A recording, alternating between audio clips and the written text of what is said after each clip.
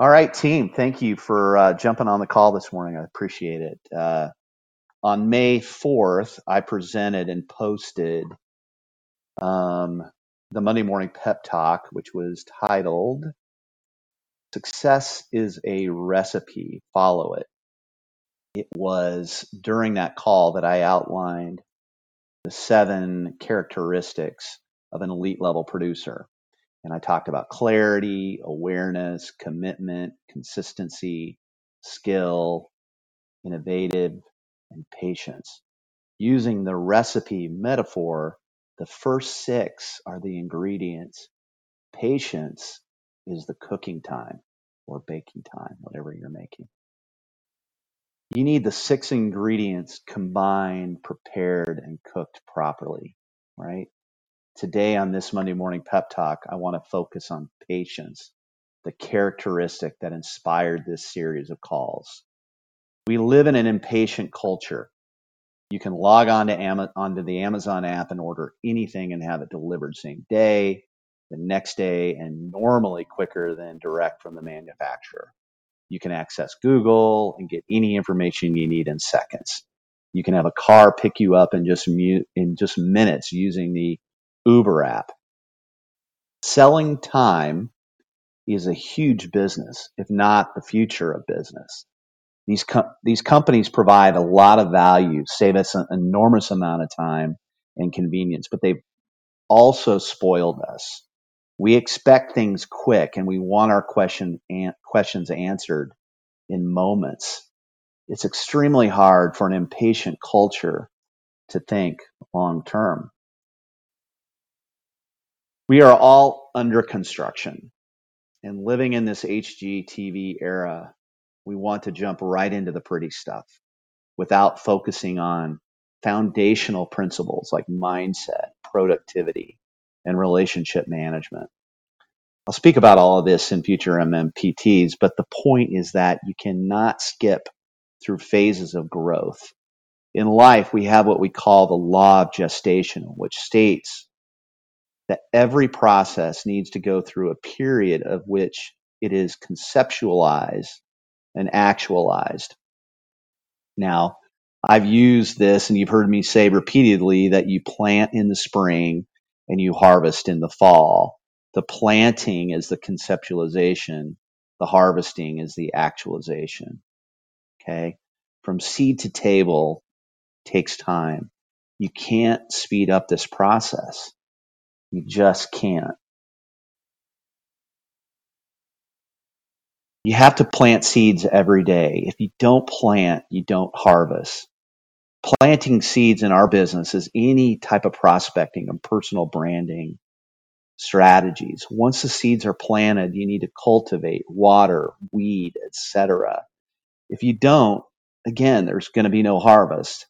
The ELP understands this, and they understand that patience is so key to success. I've talked so many times about the 6-phase meditation, and phase 4 has you visualizing your life 3 years out. And Vishen talks about how we overestimate what we can do in 1 year and underestimate what we can do in 3.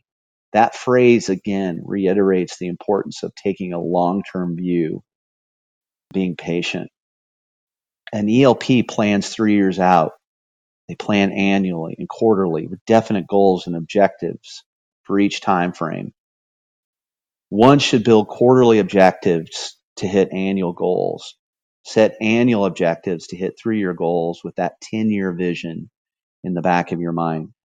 For more detail on this process, I highly suggest you read The Buddha and Badass by Vishen Lakhiani. This is his follow-up to The Code of the Extraordinary Mind. I just finished it this weekend and really felt that section 3 of the book, he goes into great detail on how to be a visionary and build metrics that'll allow you to meet your long-term vision.